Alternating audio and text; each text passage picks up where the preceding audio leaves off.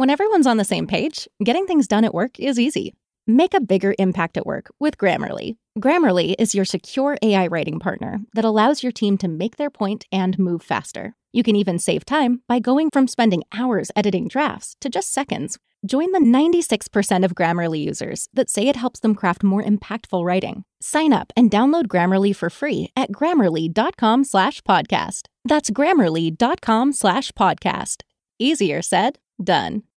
Welcome to the Boneyard with Steve Roberts, and as always, I am your good friend and host, Steve Roberts. And here on the Maroon Friday edition of the Yard, it is the wee hours of the morning on Friday. It is a busy day for your good friend and host because I'm going to try to get a few hours sleep. Then I'll be signing books at the FCA fundraiser there at the Mill in Starkville. So if you're in town, come by, say hello, get some books. All of the books will be available for purchase there too. So come by and check those out. And we can get you going. If you can't make it to town, you're looking for books, we have been able to kind of secure some additional inventory to kind of bridge us through until the second printing arrives. Many of you have asked and said, Steve, I'll just wait for the second printing. But you don't have to wait. We have gotten a few other cases. So I guess we probably got, maybe 200 books or so available right now. I don't know if that gets us to June. But between what we have in stores and what we have in the now secured in the warehouse, we think we can get you guys going. And, of course, we got some vendors out there we can always borrow some books from and replenish their inventory when the second printing comes in. But books doing really, really well. I want to thank you guys so much for your support of that. I bump into a lot of people, and they say, Steve, I've read the book. It's a great book. And I ran into Casey Hunt's dad before the ball game on Thursday. And he stopped me and thanked me, and man, he's such a great guy. I'm really happy for that family. And he goes, man, Steve, what a gift this book is to our baseball family, and not just the baseball parents and players, but all those that are invested in Mississippi State baseball. And it means a lot, man. It really does to hear from all of you, but also too from our baseball parents. Because I believe this is a book that is a keepsake that you guys are going to want to keep forever. And I'll walk through Duty Noble sometimes, and people are like, hey, Steve, I need to get the book. Where can I get it? It is available at a lot of places right now. Of course, you can order it at dogpilethebook.com. But if you're in Starkville, you can get it at Liza Ty. You can get it at Campus Bookmart. You can get it at the Lodge. You can get it at Barnes & Noble. You can get it downtown at Bookmart and Cafe. You can get it there in the Jackson area at Lemuria Books. You can get it at Barnes & Noble. You can get it at both College Corner locations. If you're in Vicksburg, you can get it at Lorelei. If you're in the Delta, you can get it at Turnrow Books. And so it's out there and available. Of course, if you're in Columbus, you can go by Friendly City Books. What a great bookstore that is as well. And so I'm so incredibly appreciative of everybody that carries the books. And it's difficult to keep up sometimes. And, between the Bulldog baseball schedule and in my own signing schedule, sometimes, I feel a little stretched thin. I do. I'm still very loyal to these shows and always determined, even if I have to bring my gear on the road, to get you guys shows done on schedule, Monday, Wednesday, and Friday. But yeah, it's been great. And I will share with you guys again because the inventory levels on Stark Villains and Alpha Dogs are deplenishing. And again, they will not be in print the rest of this year. So whatever's out there in stores is all that's going to be available. To guarantee that you get a signed or personalized copy, you can order those from dogpilethebook.com. And it's less than 100 Stark Villains and now less than 200 Alpha Dogs. As I mentioned last time, we're kind of getting to the end of this thing, and I want to keep you guys abreast of that, because I have some people that say, hey, Steve, I got Flim Flam, I got Dogpile, I'll eventually get the other ones. And so to guarantee you get them, you need to make a move sooner rather than later. And then just about every book signing that I go to, people ask about Blooms of Oleander. Hey, Steve, I don't have that one yet. And sometimes I don't have them with me. To be honest with you, sometimes I forget. I get busy. I'm so eager to get out the door. And so go to Amazon.com or BarnesandNoble.com, BooksAMillion.com, or check with your local bookstore. Many of the bookstores I mentioned earlier have Blooms of Oleander. And if they don't, of course, you can order it online. Very excited about that. And recently we've had a big run on those books. And I don't know what's happened. But all of a sudden, I get the sales reports, and we had a really good month last month and off to a really good start this month. And that's a book now. It's been out now since June and was on the bestseller list for a long time. And, Let me share with you this too. There's so many people out there that have come up and said, "Hey, Steve, not a big reader, but I love your books," and that means a lot to me too. And I encourage you to maybe once you've read all my books, pick up some other stuff. We've got some other folks out there.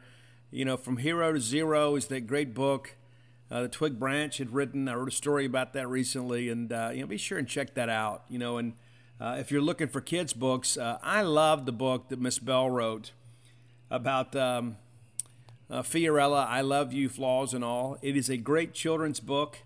You can Google that. You can find it at many of the same great bookstores around the wonderful state of Mississippi.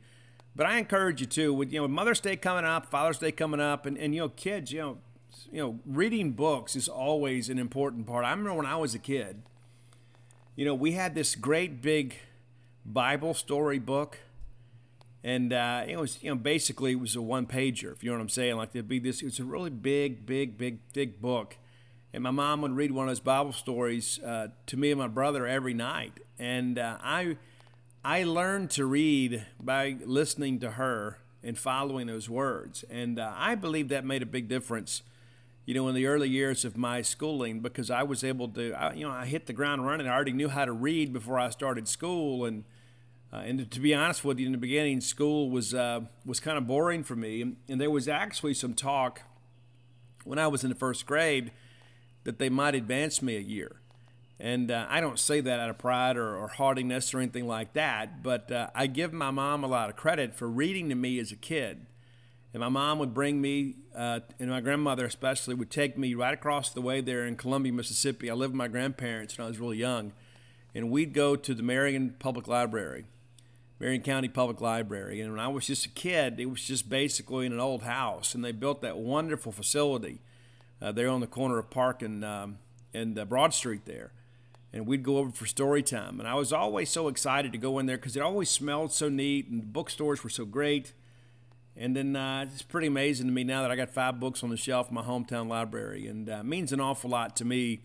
But it's one of those things where you kind of, there's a cycle out there. It's like I used to go and as a consumer at the Marion Public Library. And then now I'm a contributor to that same library. It means an awful lot to me, and you guys have been so wonderful to support me. And I wanted to get that out there early in the show because I get messages every single day because not everybody that follows me listens to the show. I know that seems kind of silly, but it's the truth. A lot of people just aren't podcast people, and so they know me from Gene's page or through Facebook or being on radio shows and things like that. So if you know people that are looking for the books, you can find them. And again, I encourage you to, with the holidays coming up, I am confident before that second printing arrives in June that we will run out of books, even if we bridge some things together, because with some holidays coming up, people are going to be spending some money and, buy it for yourself. That's the thing, too. There's so much of that, too, that we get so busy taking care of other people, we don't always do a lot for ourselves. And that's a lesson that I learned, really more in recent years. Like I will spend some money on myself. When if I got 2 girls in college and they have no, qualms about spending money. But I'll tell you this, they're really self-sufficient in many respects. And I've done a really nice job, I think, of putting together a really nice collection of Mississippi State memorabilia. And as I sit here and talk to you guys, I'm admiring some new baseball cards that I have added to my collection. I've got thousands of those cards, but recently added a Boo Ferris rookie card and a Willie Mitchell card. And then I got a signed picture of Coach Paul Gregory. I got a Hugh Kritz card, and those things may not mean much to maybe avid collectors, but as a Mississippi State baseball guy, they mean an awful lot to me. I got a picture earlier this week of Bunny Hearn pitching at Yankee Stadium. Couldn't find a baseball card for him, but I found that picture and thought, this is really neat. I'd like to have this. And so, you go buy it. And I'm very grateful for you guys really kind of giving me the financial wherewithal to do that sort of stuff. But they mean an awful lot to me. And, I think at some point about my own mortality, what will I do with all this stuff? And I'm sure my kids will gladly take it. But, if they don't, maybe we'll gift it all to the university. At some point, my hope is that John Cohen will build a museum. I have told him of that as well. I said, we need to have a baseball museum at Mississippi State. We need to embrace that and we need to be able to put our stuff out there. And we've got so much rich tradition in college baseball, and let's just kind of own it.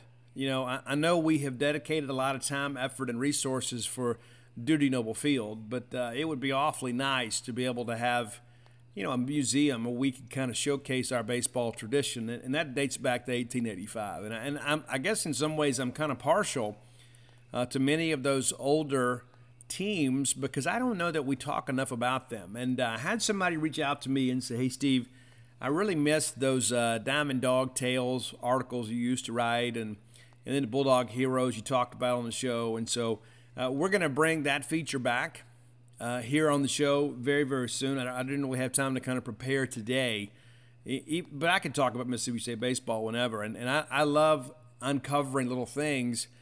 Mississippi State is my life in many respects.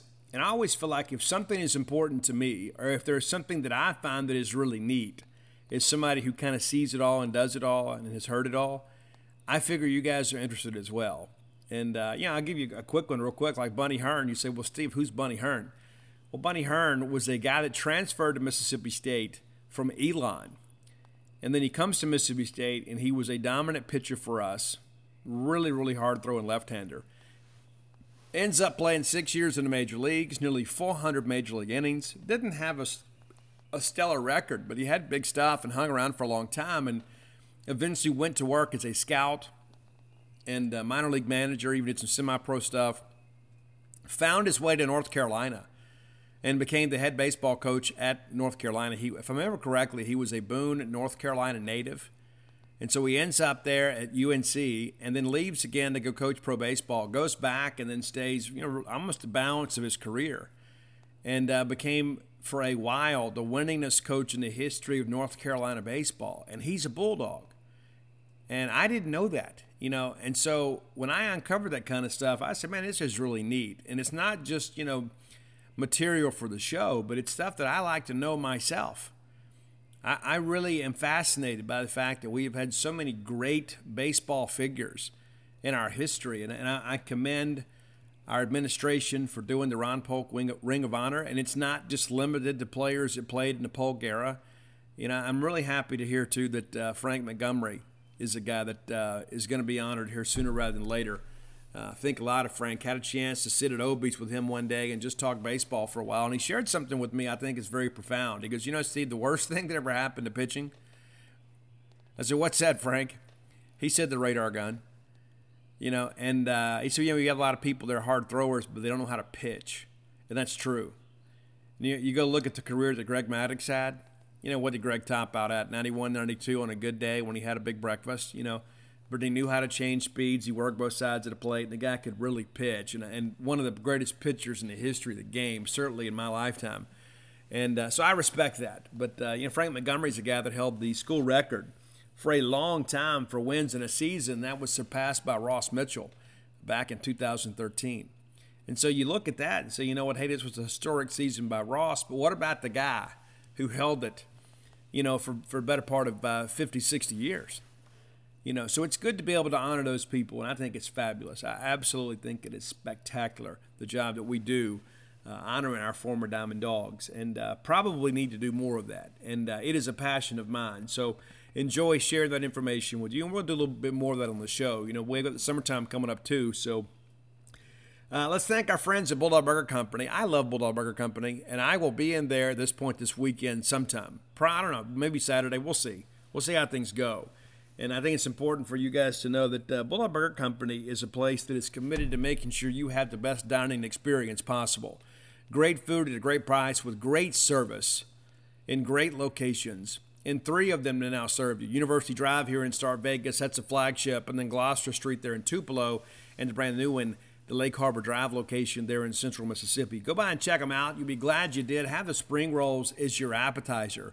If you're looking for a great restaurant quality hamburger, you're not gonna find one better anywhere else.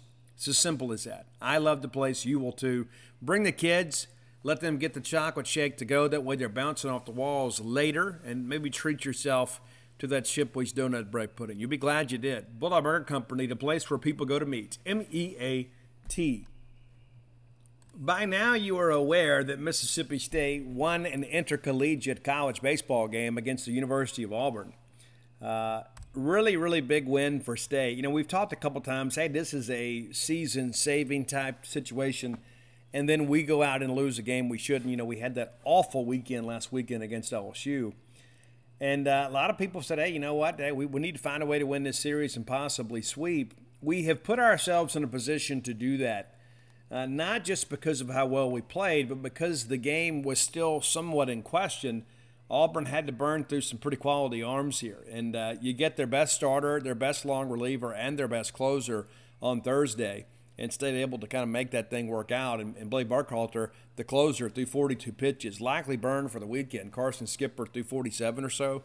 Likely that he's done too. Now, Auburn has some arms. Butch Thompson's always going to have some. But we took Auburn's best shot on Thursday, and we win the ball game. Let's take a look now and recap that. Top of one, Brandon Smith. I thought Brandon, especially on short rest, was outstanding.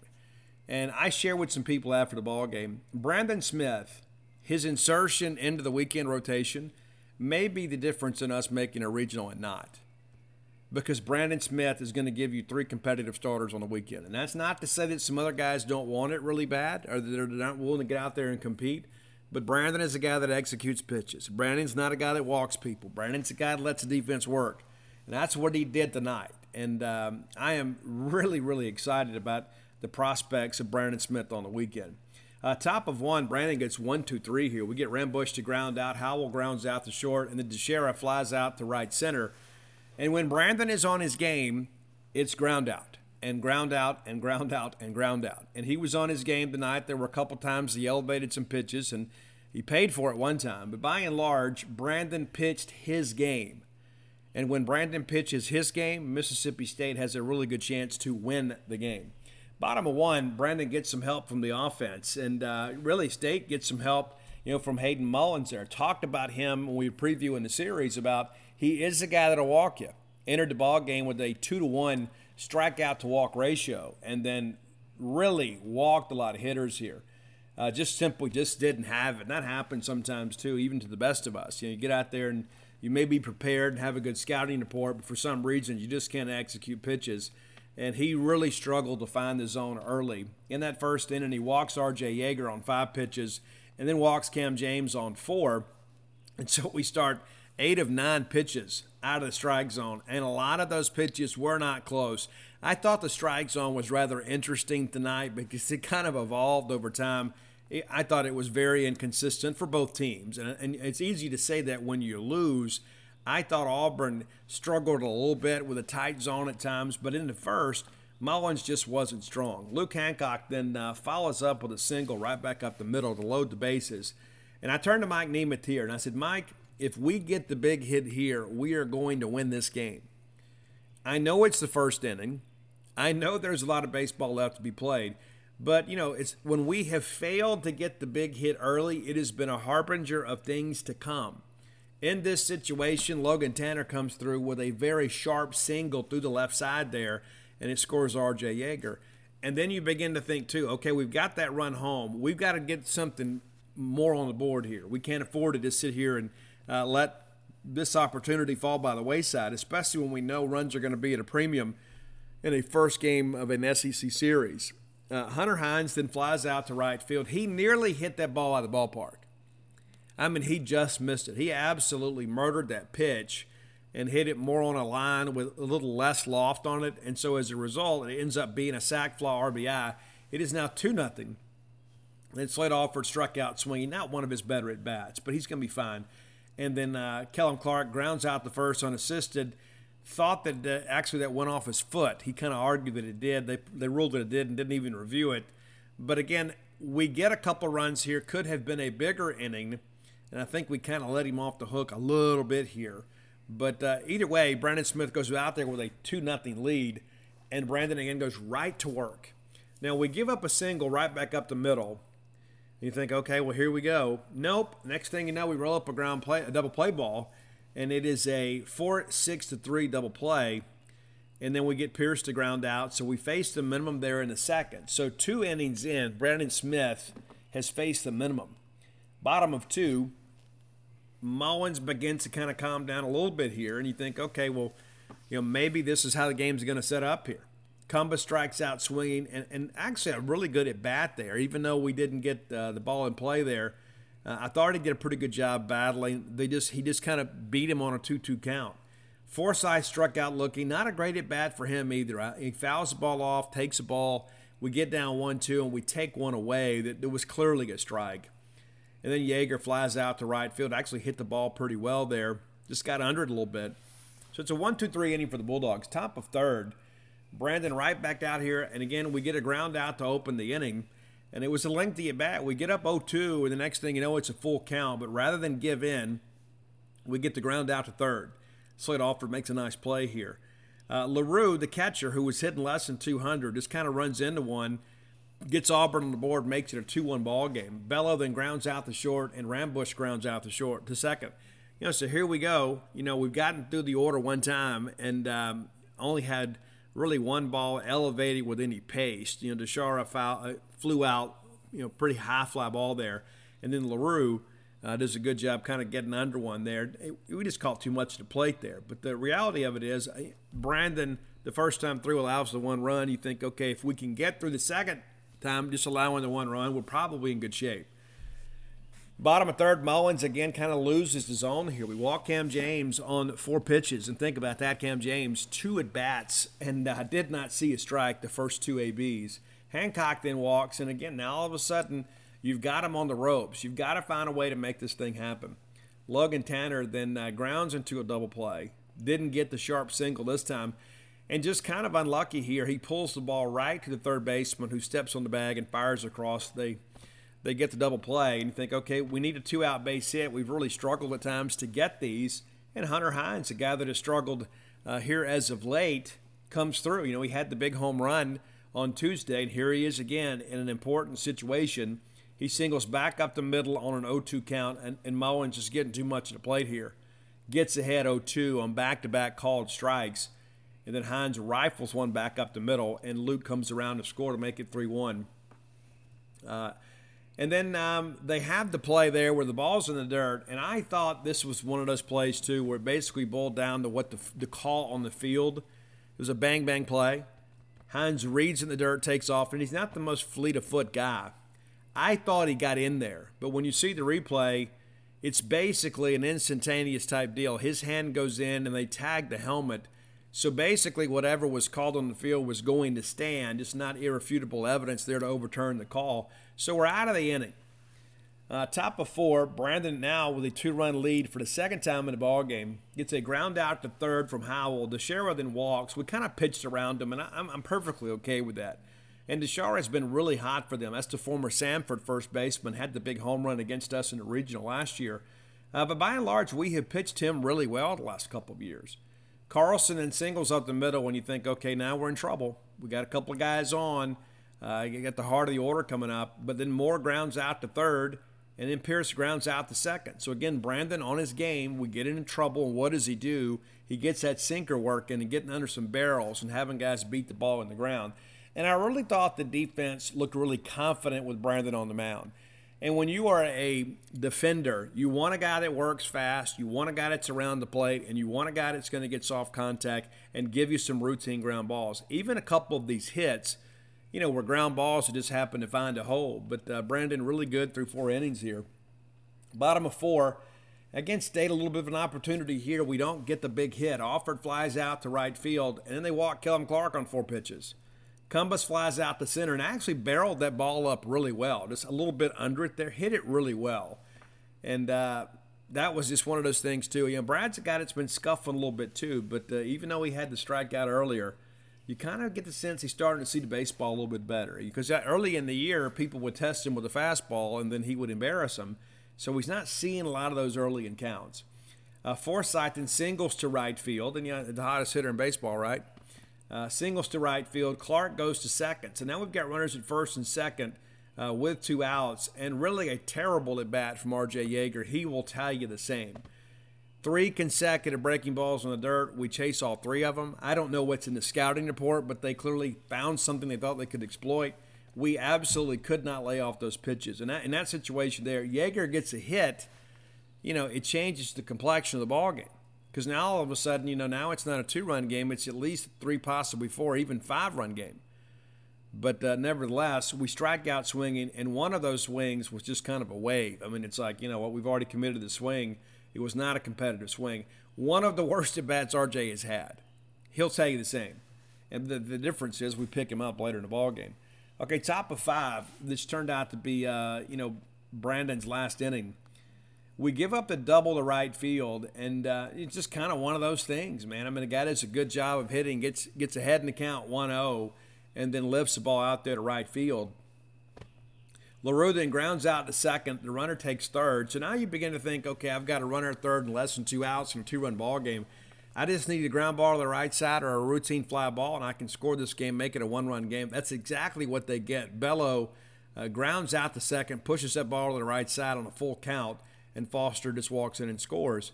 And so now you're thinking, okay, we're okay. We're okay. We'll get out of this. Well, we give up back-to-back singles, and, Brandon was beginning to fade a little bit. This is a guy that's thrown, about 189 pitches here in about 10 days. That's a lot. Rambush singles to center field, and Howell singles to the left side. And now you've got a jam. But rather than give in here, we got Teixeira to ground out to short, and that's their guy, and that's his moment. He comes in thinking, hey, I'm leading this team in home runs with 11. I'm leading this team in batting average, hitting well over 400.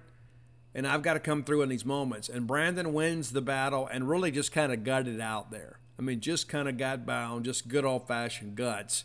And we get out of the inning without any further damage. So it's a 3-2 ball game, and you would love to have gotten one more inning from Brandon, but you probably don't want to push him too much. So Carson Skipper comes in the bottom of 5 for Auburn. Not a great day for Hayden Mullins, but considering the walks that he had, we didn't maybe make him pay as handsomely as we should have. Skipper on top of his game, too, and he does a great job of hiding that fastball. It's not an overpowering fastball. He's 88, 89, but he hides it really well, and he lets it go late. He's a guy with, long arms, and one of our players kind of compared him to Ethan Small in many respects, that he really gets on you quick. And you could see, you think, man, how are we so late on these fastballs, 88, 89? And that's why. It's just mechanically he does some things that kind of shields the view of the hitter, and has that slow breaking pitch that gets deep in his zone. It's tough to lay off that thing. And the guy's really, really good. I'm kind of glad we got him out of the way now. But he gets a 1-2-3 inning. James grounds out to short, Hancock back to the pitcher, and then Tanner grounds out to short. And a good at-bat there for LT as well. We get down in that count 1-2 and just foul off, 4 two-strike pitches over and over and over again. And you think, okay, well, he's on it now. And then he ends up grounding out to short there. But, again, quality at-bat, even though we don't yield a base runner from it. All right, top of 6, we bring in Brooks Auger. And Brooks has kind of been up and down as of late. And very concerned about him right now. Not going to lie about it. No, I'm very concerned about him. Understand he's got some tightness. Don't think it's a UCL deal, but you don't know until there's an MRI. You just don't know. You just don't know. So we'll see. I know you guys are eager to hear what's going on. I am too. But as Chris Lamona said in postgame, if they don't feel right, we're not going to take any chances with them. And after the bad luck we've had this year pitching, you just kind of hold your breath in a situation like this. But I've met Brooks' family and met Brooks. He's just a fabulous young man. Glad he's a part of our family and hope that it's not anything serious. But he gets Carlson to strike out looking, really gets ahead there, and then kind of does what he wants to do. You get ahead in a 1-2 count, and you can kind of make the guy hit your pitch, and an advantage pitch there. Auger takes advantage. Then we walk more on 4 pitches. You start thinking, okay, here we go. This is kind of Auburn's lucky inning, right? So we walk a guy, and then there is a fielding error at third. And this is one of those deals where it's pretty much a routine ball, but discretion's a better part of valor. And he takes a peek at second.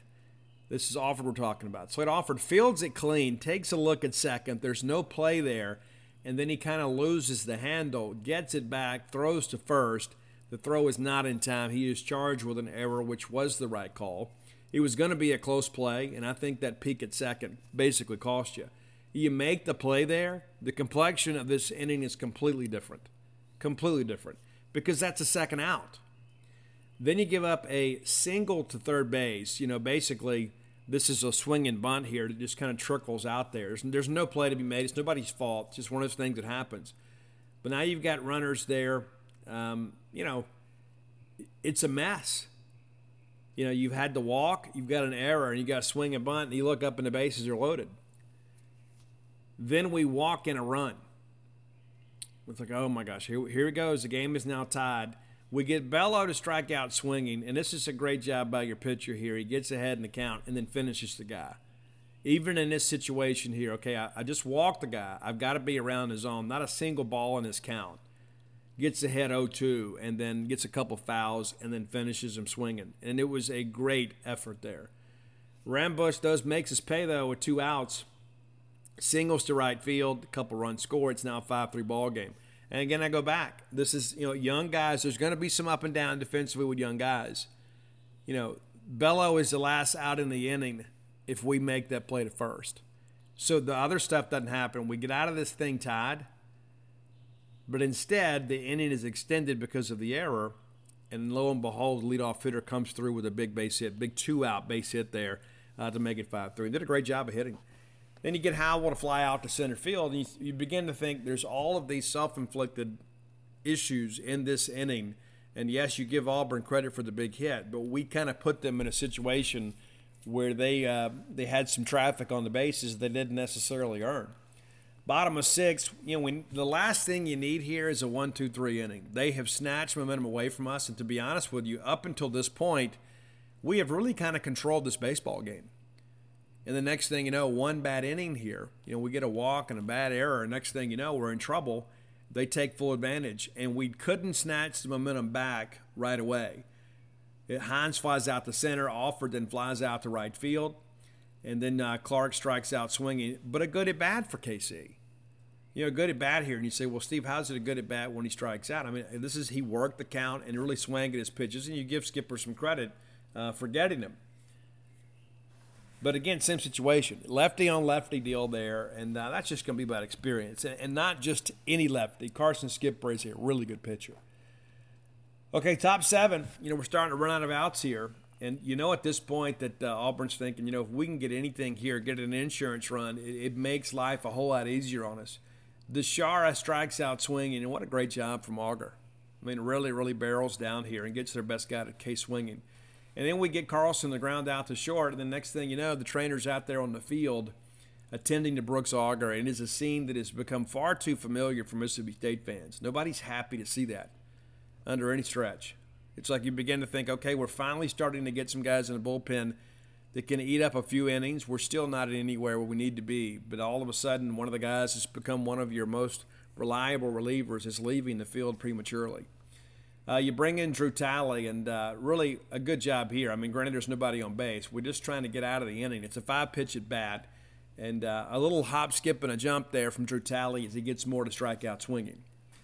Felt that was a big moment in the ball game, and rather than us pout and feel sorry for ourselves, I really think Drew kind of gave us a little bit of an emotional lift. We come back out in the 7th, and Brad's a guy too. I mentioned he's been scuffling. He hit a ball well earlier in this ball game, and Skipper basically lets a fastball get belt high, and Brad Cumbus absolutely crushed this baseball. I mean, absolutely crushes this baseball. And at that point, I start thinking, we're going to win this game. We're going to win this game because now the momentum is all back on the Mississippi State side. Just that one swing, the crowd's back into the ball game because we're all kind of, you're kind of shocked at that point with what's going on with Brooks Auger, and you're thinking, oh my gosh, what does this mean for the rest of our season? Well, Brad Cumbus is like, you know what, we'll worry about that tomorrow. I got to go ahead and get a run for you. Then Lane Forsythe strikes out swinging, and again, this is a great at bat, and it turned out to be a huge strikeout for Auburn. We worked the count full here, and really a nice job from Lane kind of extending the at-bat here. And I thought we had Carson shook up a little bit. He does battle back to get the K. And then the very first pitch that R.J. Yeager hits is almost the same level of home run that Cumbus hits. And now the game is tied. And how clutch is R.J. Yeager and him being in the leadoff spot? Think about where he is. This guy's got 10 bombs now, and he's hit 3 basically in 8 days. The guy is absolutely rolling right now and becoming the player that we expect him to be when we signed him as a transfer. Camden strikes out swinging and got him on the breaking ball late, and it's so difficult to pick up. It is, and sometimes our guys are just really good. A lot of people say, well, I don't understand what we're swinging at. Well, you've never went up there and stared down, 90-mile-an-hour fastball and then seen a guy throw a breaking ball with a bunch of bite out of the same arm slot with the same arm speed. Sometimes they just get you. Then Hancock grounds out to third. But we have at least tied the game here in the seventh. You think, okay, we're good. We're good. All right, Pico Cone comes in the eighth. We get Pierce to fly out, really a short pop-up out there to short right field. And then Foster gets his revenge. Lengthy at bat here. Pico struggled to finish him, and he homers to left field. An absolute tank. Makes it 6-5 Auburn. Now we're not quite so optimistic, are we? LaRue pops up to first base. Luke has it. They pinch hit with Farquhar, who grounds out to short to end the inning. But the damage is done. We have scratched and clawed and found our way back here to tie the game. And then with one swing of the bat, we're down a run again. Bottom eight, State has a chance to answer it. We really kind of go quietly here in the eighth. And this is a segment of the order we need to find some production. Logan Tanner grounds out to third. Again, a pretty decent at bat. LT didn't have a whole lot to show for the day except for that RBI single early going. But I never at any point thought that LT was overmatched or anything like that. Just sometimes just couldn't get the bat head out on the ball and make a solid contact. But he grounds out to third here. Hines strikes out swinging, and I really thought there was that Buckhalter got the benefit of a bad call. Buckhalter's in the game for skipper now, trying to close this thing out. I thought Buckhalter on the 1-1 pitch, that ball was clearly away. They call it a strike, and we foul one off and strike out swinging. And Hunter takes that stuff real seriously. That kid cares. And I've told you guys on Wednesday, these guys are the future of this program, and I like what I see from a mental toughness standpoint from some of these younger guys. We pinch hit for Slade Alford to set up the righty-lefty matchup, and you bring in Siebert, and we get a strikeout swinging here. I thought it was a decent at bat. I thought once we got ahead there, he did a good job mixing pitches, and you got an inexperienced guy up there. We struggled to put the bat on the ball, but I still think Von Siebert's going to be a great player for us. All right, we go to the ninth. We make a defensive alignment change here. Cam James is starting in center field for the second consecutive game. He goes to third, and Skinner comes in Siebert's spot and takes over in center.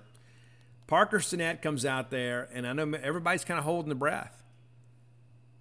But Parker did a great job. He really did. Had a good outing on Tuesday and had a good outing today. Gives up a single to the shortstop on a pretty lengthy at bat here. But rather than fold, Parker did a great job. We get a pop up to third. We get we throw the guy out at second too. It's one of those things too. Rambush takes off. The throw is actually to the left of the second base bag, and what a great tag by RJ. He grabs the ball short of the bag, and then as he's kind of stumbling, he gets a tag down. And the guy was out by about 10 feet. I mean, if it's a perfect throw, it's one of those things that you'll put on the highlight reel at the end of the year, and everybody's like, man, what in the world was he thinking? Then DeShera, that's a big thing too, and it's kind of silly too in hindsight. You've got the one-run lead here. You're trying to get some insurance, and your best hitter is at the plate, and you send the runner, and now all of a sudden there's two outs. DeShera then does come through and singles to right field, and then Carlson walks, but we get more to pop up behind the plate there, and LT, a great job there. I thought that ball was going to go off the screen. He didn't give up on it, and lo and behold, he makes it. I mean, just short of the screen there. But, again, Stinnett, a little bit up and down in the inning, a little bit up and down here. I mean, you give up three base runners in the inning, and you kind of live to tell about it. So bottom of 9, this is where the excitement really takes place here for Mississippi State. A pretty exciting time here. Kellum Clark works and works and works and works the count and gets a leadoff walk. And at that point, you start thinking, you know what? We got a real shot here. We're only down 1. What if Cumbus can get a hold of another one? Well, he doesn't. He actually hits a tailor-made ground ball to second base, and they boot it. You remember that inning earlier where we give up a walk and then we make an error? Well, here's the baseball gods paying us back. Now all of a sudden there's runners at first and second, so at this point there is no doubt you're going to bunt. You bring in Tanner Leggett as a pinch hitter, the best bunter on the team. The first bunt attempt fouled straight back, but then he takes the ball up and then does a great job getting the bunt down. It was a really good bunt. He actually made it really interesting at first. But now all of a sudden you've got the tying and the winning run in scoring position with less than 2 outs. Well, it makes perfect sense. I mean, Butch Thompson's no idiot. We're going to walk Yeager here to load the bases and set up a force at any base. Well, they do. And in the middle of all of that, so there is a wild pitch, and Kellum Clark, and again, Kellum's not the fastest kid, but he gets down the line, a head-first slide just ahead of the tag. And they got a pretty good carom off the wall there. It's just one of those things, too. It's like when you see it come back and think, oh, my gosh, here we go. But what a great job by Kellum. Number one, to read it, but two, make a very, very good slide and get in there. The game at this point is tied. You think, you know what? Now we get runners at second and third with less than 2 outs. All we got to do is put a ball in play somewhere. Got a really good chance here to win this ball game, walk this thing off. Well, of course, they walk Cam James because they have a base open and set up the force again. And then if you're Auburn, you got the worst guy in the world up there. I mean, the absolute worst guy in the world to face in that situation is Luke Hancock. You remember last year, State basically beat Kentucky with Luke Hancock getting the RBI sac fly last year. Over and over and over. He's a team first guy. And he is a trained assassin at the plate. Doesn't strike out much, so you feel like he's going to put the ball in play. More times than not in a situation like this, he's going to find a way to elevate that ball, make it a routine tag from third. And so we get ahead in the count 2-0, and now you got to come through him, and he throws the fastball by him. And it was kind of a longer swing. I thought Luke actually got his hands out away from his body a little bit. It wasn't the contact swing we're normally used to seeing. Well, then you get a ball and it's 3-1, so you know you're going to get a fastball. And again, he throws a fastball by him again. At this point, I'm starting to get a little concerned. Is Luke just not seeing this thing because neither of those swings were really close? Well, they come back again. Now it's a full count. You don't have anywhere to put him, so you got to give in and give him a fastball. And this time, Luke is on it. So now we foul that pitch back. Well, okay, we got on a payoff pitch coming. He brings the fastball again, and again, now Luke is on it. We're fouling this thing back, and you begin to think, man, here we go. Here we go. So I don't know if he just realized he couldn't finish him with the fastball. I'm just not exactly sure, what his thought process was, but this is their closer, one of the best closers in college baseball. And, the pitch. Today's podcast is brought to you by NerdWallet's Smart Money Podcast. What's the best way to help you and your finances thrive? The answer can be overwhelming with all the financial misinformation out there. Fortunately, you can turn to NerdWallet's objective finance journalists to set things straight and help you make smart decisions with your own money. The nerds have helped me get smarter about things like planning for my tax bill so I don't dread April every single year, managing finances with a partner without causing a breakup, putting away more money for retirement since I'm not going to do this podcast forever. Sorry, folks. And also boosting my credit score since good credit is like a real-life cheat code.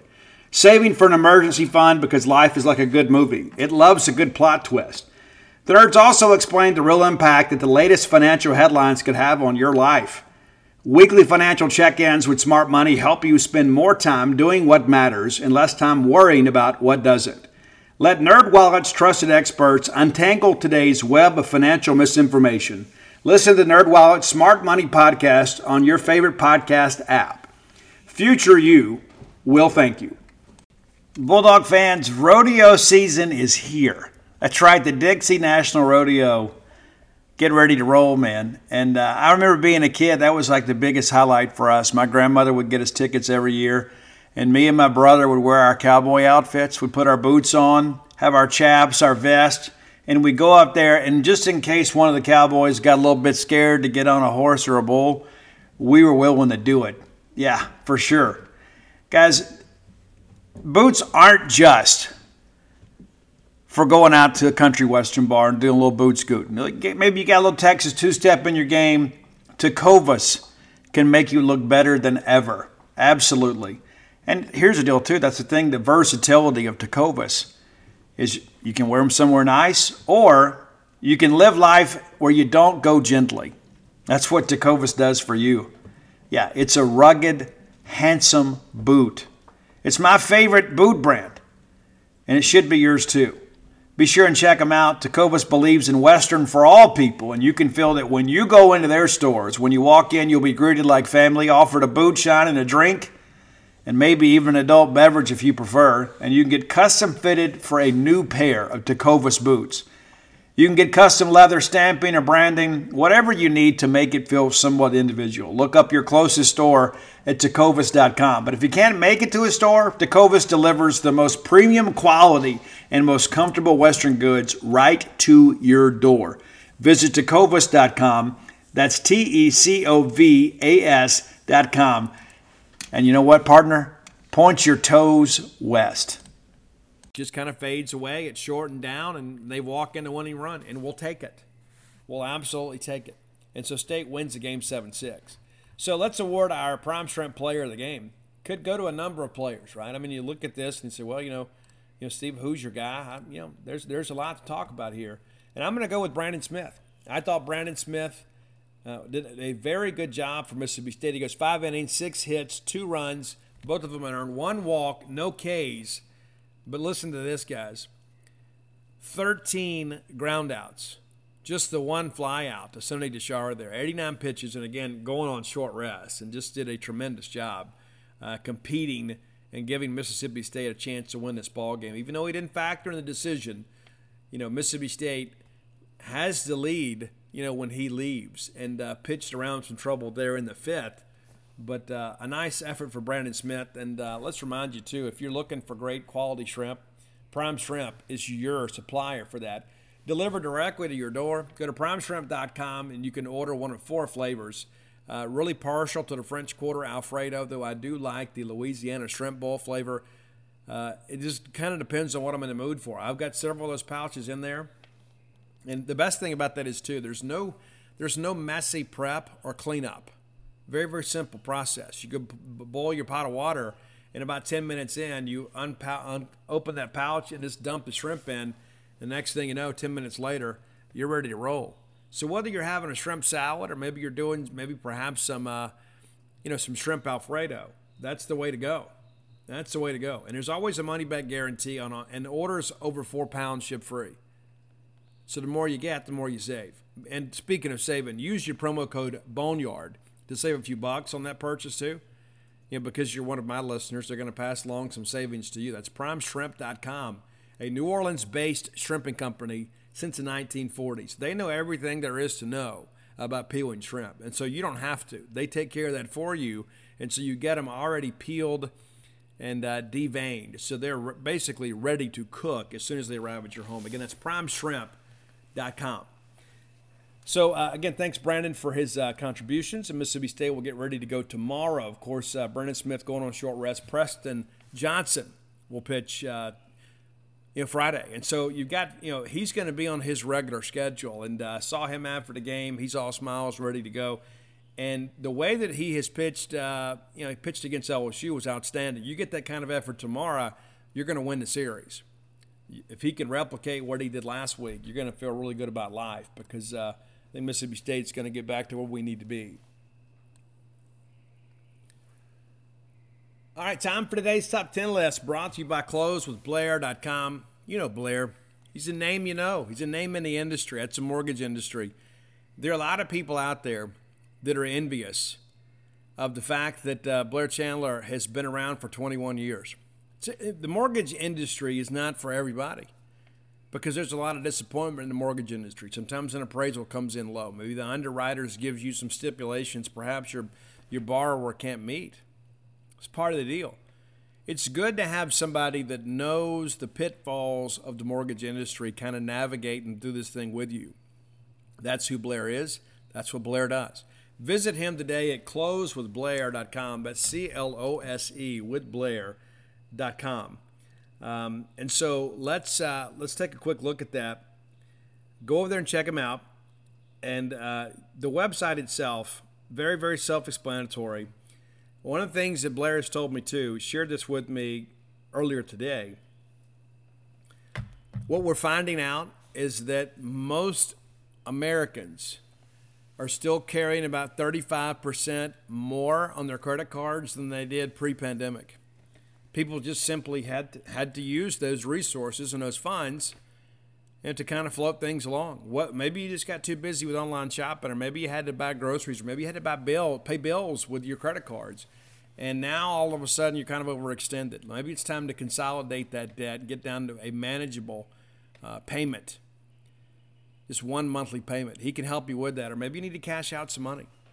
But don't continue to live paycheck to paycheck when you have some equity to work with. You only live once. There's no point living stressed out. Give Blair Chandler a chance to give you an opportunity to take care of that. Here is Blair's personal cell number, 601-500-2344. Again, 601-500-2344. Mention to him you heard about him on the Boneyard, and he is going to pay for your appraisal, and that's about a $500 value. All right, today's top 10 list. We're back ranking albums. And to be honest with you, I didn't have time to look through the list, and I thought about, hey, who's a very popular 80s rock band that you all love, that's legendary, that we can rank some albums. And so Bon Jovi's had 15 studio albums, so they fit the criteria. You guys love Bon Jovi. I love Bon Jovi. I remember back February 13th, 1987, we all gathered in the Mississippi Gulf Coast Arena to watch Bon Jovi and Cinderella. It was the Slippery When Wet tour. It was fabulous, absolutely fabulous. Concert sold out in minutes, and we were fortunate enough to get tickets. Speaking of which, I got to order some concert tickets today. Not for Bon Jovi, though. But here is the top 10 Bon Jovi albums as I see them, and then my favorite song off each of these albums. That does not necessarily mean it's the biggest hit off that album. It's just a song that I think is the defining single of the album. Number 10, from the album The Circle, We Weren't Born to Follow. Kind of a song of empowerment. There are a lot of people, of course, that that doesn't apply to, but I think is very, very catchy tune. It's very up-tempo. Now, let's be honest, as John Bon Jovi has aged and Richie Sambora has left the band, I don't know that the band has the same edge. You know, maybe it's a combination of both of those things, Richie moving on and John kind of mellowing out a little bit. I don't know. But, you know, some of the stuff in the later catalog is very good, and some of it just kind of seems okay. You know, this album has some high points, but it is one of those that's just kind of okay. Number 9, an album that's got a lot of diversity on it. What I mean by that is, you know, there's a lot of songs on here. Some are a little more rockin', some are a little more adult contemporary. There's some good ballads on here. And the Lost Highway album, the title track is outstanding. But the biggest hit on that album is the one that I like a lot too. It's Do You Want to Make a Memory? And again, it's a great Bon Jovi ballad. John's really good at that sort of stuff. Pretty exciting song in many respects. Kind of a relationship track, you know, but I think you'll dig it. Number 8, the title track from Have a Nice Day is Have a Nice Day. I think that song is great. I love the fact that they brought back some guitar that is reminiscent of the early part of their career. Did a great job with that. You know, Richie did a good job on it. This was a great video too. A lot of people are familiar with the song, but Have a Nice Day. It's a cool one. Number 7, and this was kind of a renaissance in many respects for Bon Jovi, that when they were still playing music videos on television, different channels back then. MTV hadn't played music in years. But the album Crush, which I thought was kind of a shining moment for them, kind of in the post-'80s world. But the song It's My Life, and that's a killer video too. It's an outstanding track. I hope that you dig it. From the Crush album, number 7, It's My Life. Number 6, an album that I kind of discovered after the fact. I kind of got on a Bon Jovi kick for a while, and so I would once a month I would order a new Bon Jovi album, maybe one that I wasn't familiar with, and then I would dig it for a while, then I'd buy the next one. And I remember reading some reviews about the album These Days, and the reviews weren't especially kind. And a lot of that, too, is because music was changing, and I think some people didn't necessarily give honest opinions of things. They said, hey, well, these old dinosaurs from the 80s, they're done. Well, the These Days album is incredible. It is probably one of the best albums in the catalog after the 1980s. It's an outstanding song. This album, excuse me. Now, I could have gone with one of my favorites in the catalog is Something for the Pain. I love that song, but my favorite song on the These Days album is another ballad, and it is nearly a perfect song. It's This Ain't a Love Song. If I'm wrong, this ain't a love song. You'll know it when you hear it. But I love the harmony on this, and that's one of the things that I think John misses the most about Richie is Richie did a great job singing the harmony. And I think that those choruses, those big Bon Jovi choruses, are lacking without Richie Sambora. Not that they asked me. Number 5, the Keep the Faith album. This is kind of a hidden gem, too. Even though it did really well at times, I don't know that people really look at this one and say, hey, this is a great album. I think it is a great album, and I don't know that there's a lot of skips on this album. I Believe it's a great track. Keep the Faith, the title track is great. I'll Sleep When I'm Dead, it's fun. Bed of Roses was a huge hit for them. And then Dry County is one that I don't know that gets enough respect either. But my favorite song on this album is In These Arms. I like the up-tempo part of it. I think John's vocal delivery is very, very good. But Keep the Faith, In These Arms, your number 5 song for the day. Number 5 album and number 5 song. All right, so now we're down to really the first 4 albums. And I think a lot of people probably would agree these are the best 4 albums. The number 4 one for me is the self-titled debut, the Bon Jovi album. I think parts of that are really kind of sophomoric and basic. I don't think they had found their sound yet. Of course, Runaway with David Bryan out there just banging out the keys.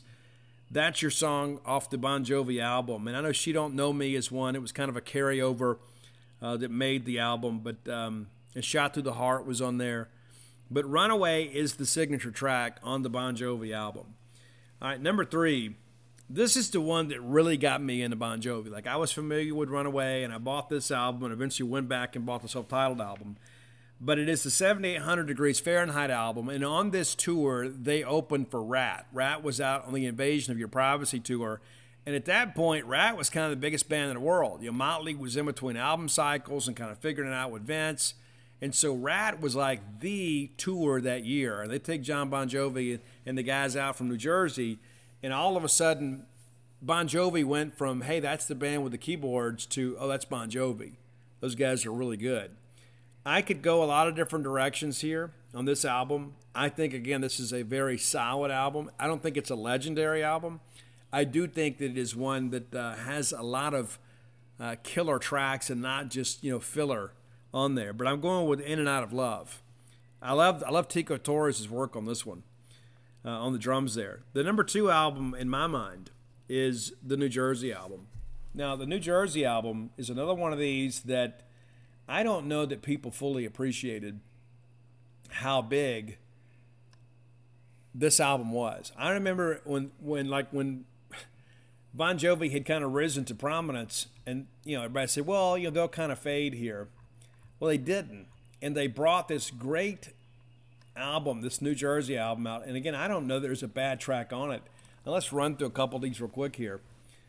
But, this was one of those eagerly anticipated albums, and people were like, there's no way that they'll ever, kind of keep this thing up. And then they released Bad Medicine as a single and let the fans shoot the video. And my goodness, man, it was so good. Sam Kinison, of course, was part of that in the beginning. But Bad Medicine was fabulous. That single was released on September 3rd and had 5 top 10 hits on this album. Living in Sin was a very controversial song at the time, because back in the late 80s, there was still a lot of the moral majority that you just didn't talk about living together without being married. Lay Your Hands on Me, an iconic song in many respects, and again, Dave Bryan, just a great job there. I'll Be There for You, These 5 Words I Swear to You, When You Bleed, I Want to Be the Cutting You. How about that? It's the bottom line is this is another one of those great tracks, and this was a huge, huge album when it came to record sales. And, when you begin to think about, okay, well, what's next for Bon Jovi and how they continue to capitalize, and they just kept turning out hit after hit after hit. And this thing, in the United States alone, sold over 7 million copies. That's fabulous. Fabulous. My favorite song, it's not Bad Medicine. Even though I dig it, it's Born to Be My Baby. That's my first. I love that track. I think it's one of those ones that kind of holds up even at this late date. You go back and look at it and say, you know what? That's a really good song. But number one for me, and it's the iconic Bon Jovi album, it is Slippery When Wet. And this is when Bon Jovi had really kind of transitioned from being an opening act on a major tour to being a headliner. This is one of those albums that if you were living in the 80s, you knew most of these songs. It was released in 1986, and even to this day, there are multiple tracks from this album that get played. And one of the things, too, there was the original cover, and the record company wouldn't allow it to be released. Let's just say there is a well-endowed woman on the cover that's wearing a Slippery When Wet shirt that is wet and has some holes in it, and it was rejected, and they only used it in Japan because I guess the Japanese just weren't as depraved as we were, but are so uptight. We're a bunch of prudes back in the late 80s, kind of battling against rock, and so they came out with this, this condensation thing with some writing on it. It's still a great album. I think it'd have been a great album no matter what the cover was. But so many good songs on this album. Wanted Dead or Alive is one of those ones that everybody knows. It is an iconic song, and even though you're from New Jersey, John, We'll Let You Be a Cowboy. Let It Rock is one. That was the lead track on this album, and we all had it on cassette, right? So it was the first song on the first side. It was phenomenal. Living on a Prayer, an incredible video. Love is a Social Disease, kind of a controversial song a little bit too, the way that thing opened. And then Wanted Dead or Alive, another classic song. Raise Your Hands was great. Without Love was great. I'd Die for You, another one. Never Say Goodbye was a huge hit. And then Wild in the Streets was probably, even though it was the final song on the album, I wouldn't call it a throwaway.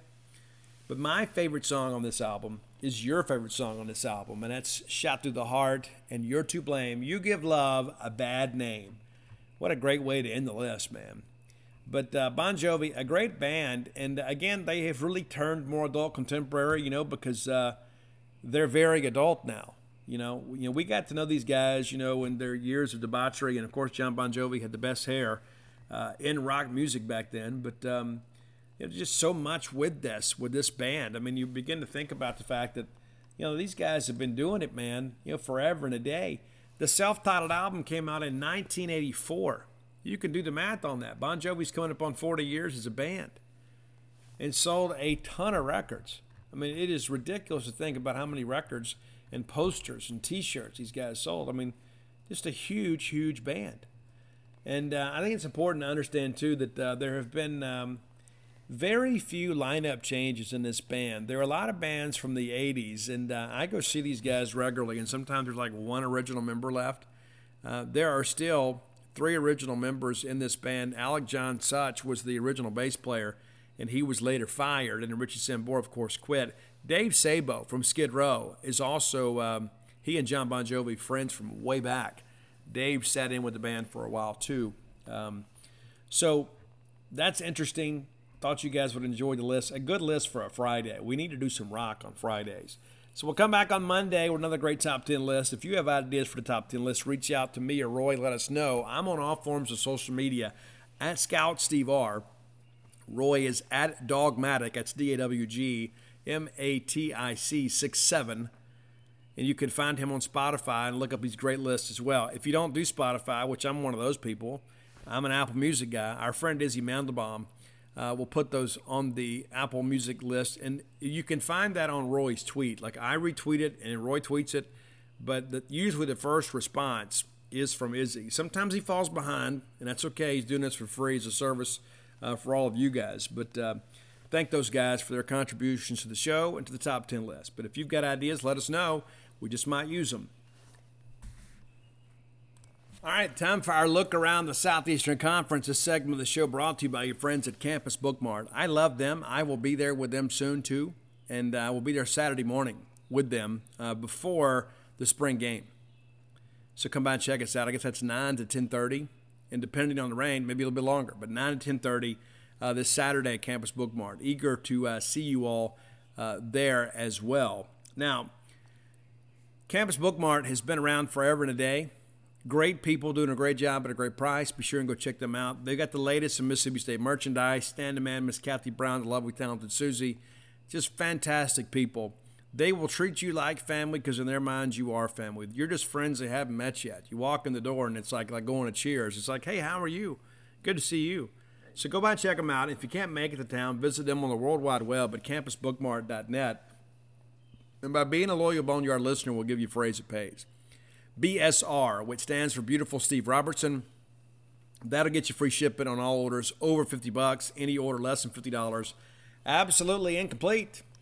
All right, let's take a look around the SEC. An interesting night. It always is. It always is the first night of the series. You never know what's going to happen.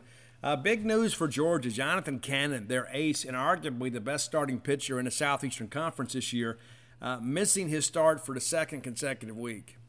We have been there before, with JT Gann. JT was an absolute stud for us, and then and kind of in and out of the lineup. And anytime a guy has to miss a start, it always raises an eyebrow. We've had some guys in the past at other teams that have done that and come back. We hope that's the case for Jonathan Cannon. A very, very talented guy, and arguably the best pitcher I have seen in person this year that doesn't pitch for Mississippi State. Very, very talented guy. They could have used him tonight. A&M with 10 hits in an 8-1 win in Athens, Georgia. Strike it up for the Aggies. They're playing much, much better. We're going to have to go out there and play well. They go take that one from number 13, Georgia. It's going to be a big series win for the Aggies. And Schlossnagel's a guy, too. It's like, hey, you want to talk to me about expectations? That's cool. Let's go get it done. Ole Miss, winners against South Carolina tonight. Not a huge surprise. I think Ole Miss will win this series, and I said that. We just need South Carolina to get one. We'd love for them to get two. But we need them to get one. I look at this A&M and Georgia thing. Let me back up a second. This A&M and Georgia thing, I think A&M has a golden opportunity here. Now, Georgia will likely rebound tomorrow, and then Saturday kind of becomes that rubber game that is, we'll just kind of figure it out. I still think Georgia at home will find a way to win this series. But if they don't win tomorrow, there's a chance they're possibly getting swept because they're injured a little bit. They're kind of beat up. Ole Miss should take the series at South Carolina. South Carolina is still the only team in the Southeastern Conference with a losing record at 16-17. Ole Miss 9-1 winners. In South Carolina, listen, those guys had 8 hits. They just couldn't bunch anything together. LSU and Arkansas, a wild game out there in Fayetteville.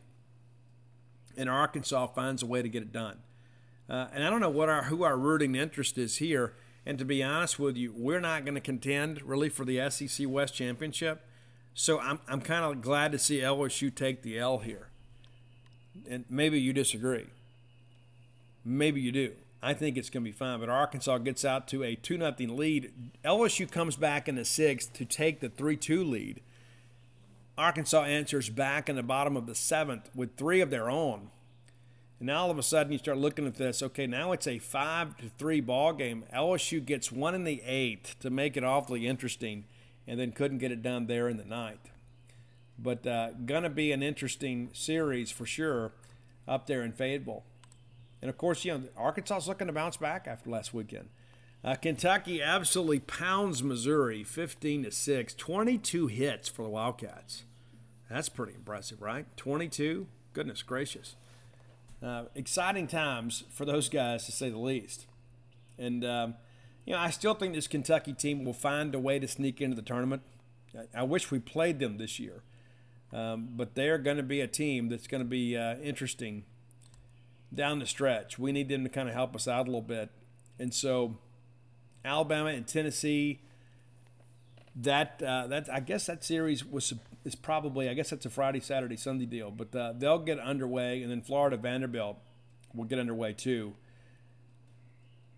Yeah, can you pull for Alabama here? It's like, honestly, I think it's probably better for us to pull for Tennessee because Alabama is kind of similarly situated with us. We're kind of right there together. And so we really need the chalk to hold in many respects when it comes to teams like Tennessee and Arkansas. We need them to beat up on teams that are going to be around us in the schedule, or in the standings, pardon me. Florida's going to be at Vanderbilt. I'm pulling for Florida. We get a chance to play those guys. We don't get a chance to play Vanderbilt. And I think Vanderbilt is going to be kind of like us. They're going to be kind of battling late to kind of find games to improve their postseason resume. So, yeah, a great night of baseball tonight, and it's a full day of baseball on Friday. And I think that's pretty exciting too. I think this is going to be an interesting weekend. But, I think your series winners, I think Georgia will figure it out. I think Tennessee will certainly handle Alabama. But if Alabama could get one, maybe that's interesting. Of course, Tennessee lost earlier this week, Tennessee Tech. I think Arkansas takes a series against LSU. Florida will take the series against Vanderbilt. Ole Miss against South Carolina. Kentucky, I think, takes a series against Missouri. And then Mississippi State, I believe, takes a series against Auburn. So, well, Steve, can we sweep? Yeah, we can. And this is the thing that I would point out, too. As we mentioned at the top of the show, these guys had to use their frontline arms. They invested in getting the game and then didn't get the game. And as, let's just say, a player who will not be named made mention, everybody on that team knows it. If you're Auburn, everybody knows, hey, we went all in to win today, and then we didn't. And you can say, Blake Barkhalter only went 1 1/3 innings. He threw 42 pitches. That's an awful lot for a closer. Probably burns him for the weekend. Maybe he can give you an inning on Sunday. Maybe Skipper can give you an inning on Sunday. He went 46. That's an awful lot. It's an awful lot. And those are high-stress innings, too. It's not like, they went out there and just kind of had a glorified bullpen. But you look at stateside, and you don't know Brooks Auger's availability. I would say no matter the prognosis, he's done for the weekend. Drew Talley, of course, is 5 pitches. Pico Cohn went 21. Maybe he can give you an inning or two on Sunday. Parker Stinnett, 27 pitches. And that was a high-stress inning. And we had kind of a mixed result there. He gets a win. He's a pitcher of record in this ballgame. Now 4-1 on the year. But, that's the thing, too. It's like I read and see these things, and it's like, why do we keep sending these guys out here? Guys won't have anybody else. You're going to see Jackson Fristow pitch at some point, too. Clutch your pearls. At some point, and listen, Fristow has had some good moments for us this year. It's just a matter of him kind of breaking through. And maybe I like him better in the 8th than I do in the 9th. I think that the outlook on Friday, though, is you hope that Preston can go out there and get you 6 or 7, and that maybe KC can get you home. I think KC kind of has to be that guy. And listen, I think if you're Mississippi State, you're all in on Saturday, or game 2. I keep getting confused. All week long I've been confused. I don't even know what day it is halftime. But the reality of it is, if you can get a quality start from Preston and not let them run his pitch count up, and let's say he gets you 6, KC – we're starting to see him get more elongated starts. Appearances, pardon me. And so I think if you're KC, you got to say, I got to go out here and finish this thing out. I can't give the ball up. I got to go out here and get us one time through the order. And he's been good. And, again, it's just kind of getting him back and getting him healthy. But, he's a guy, too, that missed some time. And so he should be a little bit fresher, I guess, maybe some other guys. But, we're going to need him.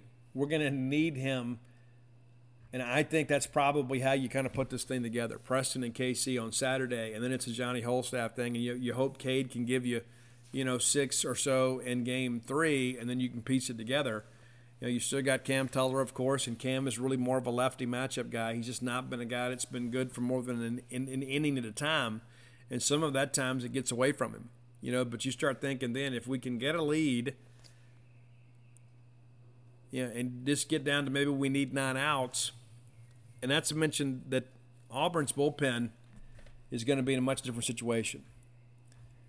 I think, when you begin to break down the bullpen stuff, the fact that they've already thrown their quality arms sets up pretty well for Mississippi State, because we still got some bullets left in the gun there. But, looking at Auburn real quickly here, we touched on some of this stuff earlier, but let's take a quick look back at this Auburn Tiger baseball schedule and see how they've done in game 2s. It's been a mixed bag. Game 2, they win against Texas Tech. That's the Saturday game out there in the State Farm College Baseball Showdown. They come back, and then the Yale game, of course, they win. It's a doubleheader on Saturday, but they win game 2, 4-3, and then lose 5-4. The next weekend, it's the Rhode Island thing. I mean, it's not even worth even talking about. And again, it's a doubleheader deal. Played a 4-game series against those guys. Middle Tennessee, they win that game, and this game got pushed to Sunday. But they win at 10-7. So they've been competitive in these games. Game 2 against Ole Miss, they win 19-5.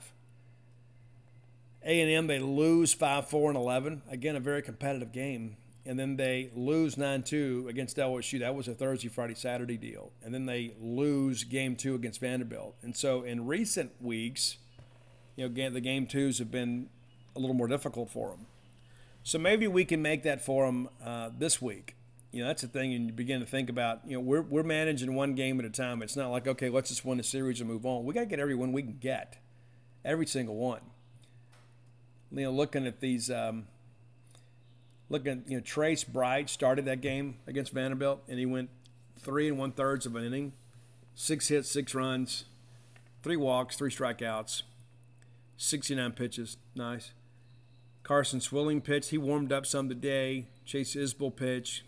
Cade Grasnow pitched. Tommy Sheehan. So that they pieced this thing together. But this is a game, too, that got away from them. So you're not throwing, big arms once the game, there's been separation in the game because you got to turn around and play the game on Sunday. And it was kind of like that in the Ole Miss game, too. I mean, once the game was kind of out of hand, they really let it get out of hand because they wanted to save some arms and try to win that game on Sunday. And that worked out for them last week. It didn't work out for them against Ole Miss, and it did work out for them against LSU. But it's just, I begin to kind of work through all this, and you begin to think, okay, all right, if Trace Bright is the guy coming out there, the right-hander there, the junior right-hander from Montgomery, Alabama, it hadn't been quite what they wanted as of late. I start looking at these things. He got off to the good start against Kansas State and got a W, takes a loss against Yale. And I don't know if you guys have noticed this, but Auburn has lost 5 consecutive starts that Trace Bright has started. 5 consecutive. Dating back to Middle Tennessee. Lose to Middle Tennessee, lose to Ole Miss, lose at A&M, lose at LSU, lose to Vanderbilt. So that gives me some hope for tomorrow because I start thinking here, Preston was really good last week. And if we're going to see Trace Bright, and to be honest with you, I don't know what Auburn's pitching plans are. Let me double check that real quick.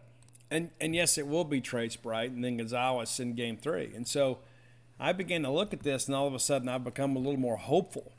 You start thinking, okay, hey, this is a guy that has struggled to get people out, and Auburn has scored to score some runs in support, and then we're throwing a guy that has been very competitive for us. Even when he hadn't had his best stuff, he's been kind of battled through this thing.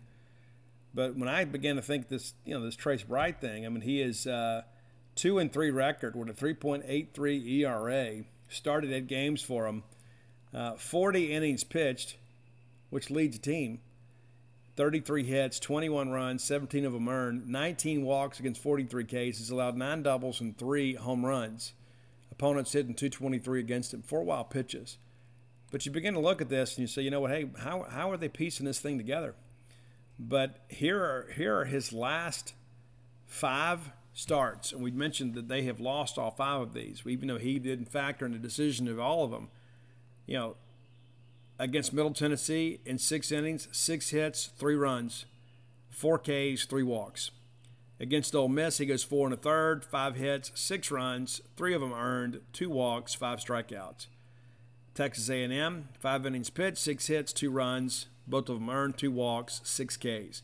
LSU, 4 1/3, 4 hits, 3 runs, all 3 of them earned, 4 walks, 6 Ks. So you see now he's basically walking a lot bit more hitters, so people were kind of figuring some things out, probably laying off the breaking stuff. Against Vanderbilt, he goes 3 1/3, 6 hits, 6 runs, 3 walks, 3 Ks. So he got off to the great start. He had 3 big starts to start the thing, allowed just 6 hits in his first 3 starts, and all of those went 5+ innings, and then allowed just the 1 run. But now everybody's got some tape on him, and things are changing a little bit. So this is a guy that has really struggled as of late to get people out and to keep runs off the board. So we got to go out there and make him pay for that. So Again, I feel good about taking a series, and then we'll see what happens. And we'll talk about this, next week. But, a lot could change for Mississippi State if we can find a way to sweep the series. All right, time for the final segment of the show. That means it's Portico, right? You guys have heard me talk about Portico for a while now. When I tell you that if I was moving to Starkville now, I would move to Portico, it is not just an advertisement. I like to say the fancy word there, right? It is a great place, man. I would love to be that close to campus. 1.1 miles away from the Mississippi State campus. From all things, Maroon, you deserve to be near the action. I would love for you to be my neighbor. Even though I live out here in the sticks, you could live right there close to campus. Conveniently located right there off of Highway 12 on the best side of 12, which is the close side to 82, so you can kind of get out and get on the road. You turn off of 82 onto 12. The very first right is Pat Station Road. That'll take you to Portico. Very, very, very easy to get to on the quiet side of campus. So you're close enough for convenience, but far enough away to have a little privacy. Your new neighbors are already entrenched there. Phase 1 completely sold out. Phase 2 now under development. You can have a say in how it all goes. You can pick out your lot and have a say in your house plans. You can start with a 2-bedroom, 2-bath, and go all the way up to a 4-bedroom, 4-bath. If you've got a growing family, maybe that's the way to go. I would encourage you to check them out. Our friend Brooks Bryan, my friend, your friend, a maroon and white celebrity, and some people dare say call him the legend. And he made that big catch against Washington to rob a home run to send us to Omaha. So that in and of itself is worthy of your respect. Give Brooks a call today for more information, 601-416-8075. Again, that's 601-416-8075. Make Portico your next move. Okay, so Thursday, before I went over to baseball, I spent some time at football. I like to get out there when I can. Commend Paul Jones for being out there every day for us and doing up-to-date depth charts over on the genespage.com website. You can go check it out. Even if you're not a subscriber, you can read that.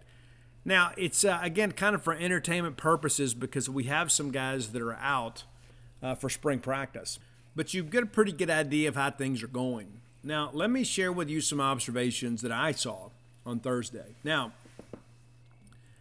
the first thing that I will say is when we signed Caleb Ducking, I wasn't quite sure how that was going to work. From Rolling Fork, Mississippi, South Delta High School, was a non-qualifier and ended up at Holmes Community College in a run-first offense. And so they did not run an offensive scheme that really lended itself to his skill set. But he learned how to play in a run-first scheme. It worked out well enough. He comes to camp at Mississippi State, earns a scholarship, and now he's here. He redshirted the first year, and last year down the stretch, he made some good plays for us. Guys, he really looks good. He's got that ridiculous catch radius. He's made some one-handed grabs on the sidelines, and very, very competitive player. I look for him to make a much bigger contribution this year. Is he going to be the lead dog? No, he's not. But he gives you a real big, healthy ex-receiver out there that can make some plays outside the numbers. Antonio Harmon, not a burner. We knew that coming in. But the guy is very physical. Difficult to guard. Gets in out of his breaks pretty well. Great hands. I think he is the guy, too, that benefited from the redshirt year. He looks really strong. When we take the field, you're going to be impressed. Those of you coming to the scrimmage game on Saturday, I think you're going to be impressed with these wide receivers. Austin Williams, nothing's changed with him. Same guy. Maybe a little bit bigger, faster, stronger. But you know what you're going to get in Austin Williams. Very reliable target for us.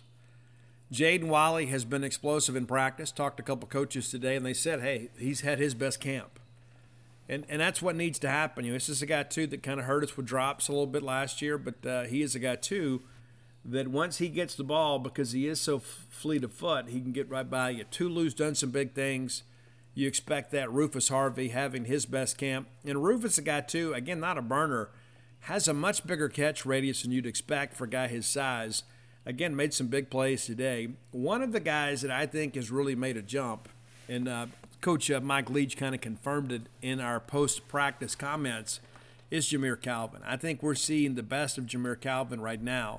So I feel really good about these receivers. And you've got some more guys coming along, and there's still this whole thing with Teddy Knox. I mean, I don't expect him back, but I think that he has made a mistake, and I think that it is pretty apparent at this point that he's not going to end up at LSU. I think that is probably apparent. Maybe he ends up at UL Lafayette. Maybe Tulane, we'll see how things progress. But I think that he is a guy that at this point could probably go mend the fence and go back, but I don't know that for certain. I really don't. I don't expect that to happen. The running backs look great. We still get a lot of comments about, Bull Hargrove, a guy that, he looks like an SEC player. There are a lot of guys out there sometimes you think, hey, what's he play? No, this guy, he jumps out, and our backs look really good. Very physical, running well after the catch. Be eager to see how Simeon Price looks when fall camp begins. But running back position pretty well stocked. Offensive line, interior line looks good. It does. Dollar Bill out there today. Cam Jones out there kind of laying some haymakers out there today. Very physical player. And I'll be honest with you, Cam Jones has exceeded my expectations. When we signed him, I thought, well, he's probably just going to be another guy, arguably the most versatile guy in our offensive line room. You know what you're getting with LaQuinton Sharp. Cole Smith's a guy, too, that's somewhat limited in spring practice. But you know what you get there, too. But Stephen Lasoy is a guy, very versatile guy, can play up and down the line, likely a guard for us. And Albert Reese, a guy that really wants to get better at football, a guy that really works hard, too. You can see him out there. And he has a tendency at times to play high. He needs to dip his hips a little bit more and kind of engage and not get walked back to the quarterback. That happens sometimes. But I think we're going to see a real upgrade at right tackle. Percy's coming along, too. We could use another tackle, though, and I think that's a focus as we get into the portal. Now, on the defensive side of the football, I think our defensive line group's going to be really good. I mean, really, really good, especially when we get everybody back. I mean, Pickering was out there running around today. He had a full contact jersey on. They're still being careful with Jaden Crumity, and Cam Young is a guy, too, that not getting much in the way of reps, but a guy that really has nothing left to prove. You know what you're going to get in Cam Young. Jordan Davis still out there running around in a yellow no-contact jersey, but in drills, he looks to be running and performing at a pretty high level. I think we're going to get the best version of Jordan Davis once this team takes the field. So I think our front is going to be deeper and much improved over last year. And there were times last year they were outstanding. We just struggled at times to generate a pass rush without bringing a blitz. And I think Jordan Davis helps with that. Tyrus Wheat is an absolute freak. And a guy that we struggled to block last year in practice, that's kind of the case now too. And he's only going to make a guy like Albert Reese better. So, again, I feel really good about that group. Now, I am concerned at linebacker. I love our first-teamers. I do think losing Aaron Brule really hurts our depth. And Aaron's a guy, too, that missed a ton of tackles last year. He just did. That's just the reality of life. He missed a ton of tackles. But he is a guy that could be a two-deeper this year, too. And I think when he struggled last year, Jet Johnson stepped up, and Jet broke his hand earlier in practice this week, or 2 weeks ago. So he is somewhat limited, but he will be full go come camp. He's still doing some things. He's not out there just kind of wandering around. But I think that frontline group is going to be really good. I don't know that it wouldn't behoove us to not go get a linebacker in the portal, even if they're a two-deeper. Because I think, there is a big gap between the first-teamer and the second-teamers. Tamar Rogers, still really undersized. I mean, he's a guy that plays with a lot of energy. He's a guy that has some athleticism. But he's not. He doesn't really impress you physically. Again, he's still young, still developing. Nick Mitchell was a guy that looks pretty good on the hoof, but he hadn't really flashed so far in the practices that I've attended. And so I think this young class that we're bringing in, with Javay Gilmore and Khalid Moore and Avery Sledge, I think those guys will likely catch and surpass some of the guys on this depth chart within the next year or two. I like the guys we have recruited this class better than the ones we did the year before. And that's just kind of being honest with you. And so I think, if you have to rely on a young linebacker this year, that's probably not a great thing. So we've got to stay healthy at linebacker. I think that is a group right now that is a little bit questionable. You simply can't afford to take an injury there. Corners, I think the Cambrion Richardson looks outstanding. And talking to one of our coaches today, they say the light has really come on for him. He has always had the athleticism, but of course was learning a new position. And to be honest with you, he might be more athletic than Martin Emerson. I think his foot speed's a little bit better. And you know the quality of snaps we got from Martin Emerson. So I think your frontline corners, with Emmanuel Forbes and DeCam are outstanding. Marcus Banks, a little bit banged up, but he did some good things early in camp. I think you're going to be pretty solid there. And DeCarlos Nicholson, another guy that's not scared to mix it up out there.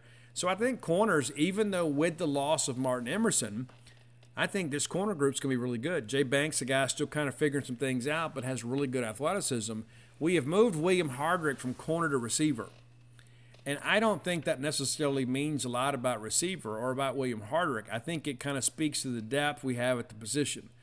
The safeties have actually been pretty good in practice, and I still think we need to take another one in the portal.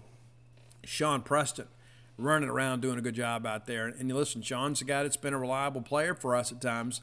Really good in run support and needs to be a little better in pass coverage, but has shown some flashes out there and made some plays. And I think he's going to be a very outstanding player for us. And Jalen Green's another guy that you look out there and you can see him and say this is a former 5-star guy. But, again, the depth behind them. You don't want to have to go out there. Jackie Matthews is a guy, obviously, that can play for us too, but probably need to get another one. And so if there are 3 spots, I think, left to work with, provided Dakota comes to school, and that is kind of trending more in the right direction. I think you look at that and say, okay, if I had my druthers, I would get an offensive tackle, a linebacker, and a safety. To me, that makes the most sense. I think you're going to be pretty solid everywhere else. And the thing about it is, too, and there's so many people I don't think that fully appreciate this, you're not going to get much value out of your third-team quarterback or even your third-team receivers, and in many cases your third-team running backs. But you get a ton of snaps out of your third-team backers and your third-team safeties and DBs because they're going to play a ton of special teams for you. So you need some athleticism there. And so I think it kind of behooves Mississippi State to go out and get a reserve linebacker and a safety, even if for no other reason but to provide some depth and to work on special teams. But I feel good about the group. I think Will Rogers has looked really good in practice. As one coach told me today, Steve, he gets it. He gets it. He understands it, making decisions better. And I asked Mike Leach to kind of confirm that. He did say he thinks Will has taken a jump this year.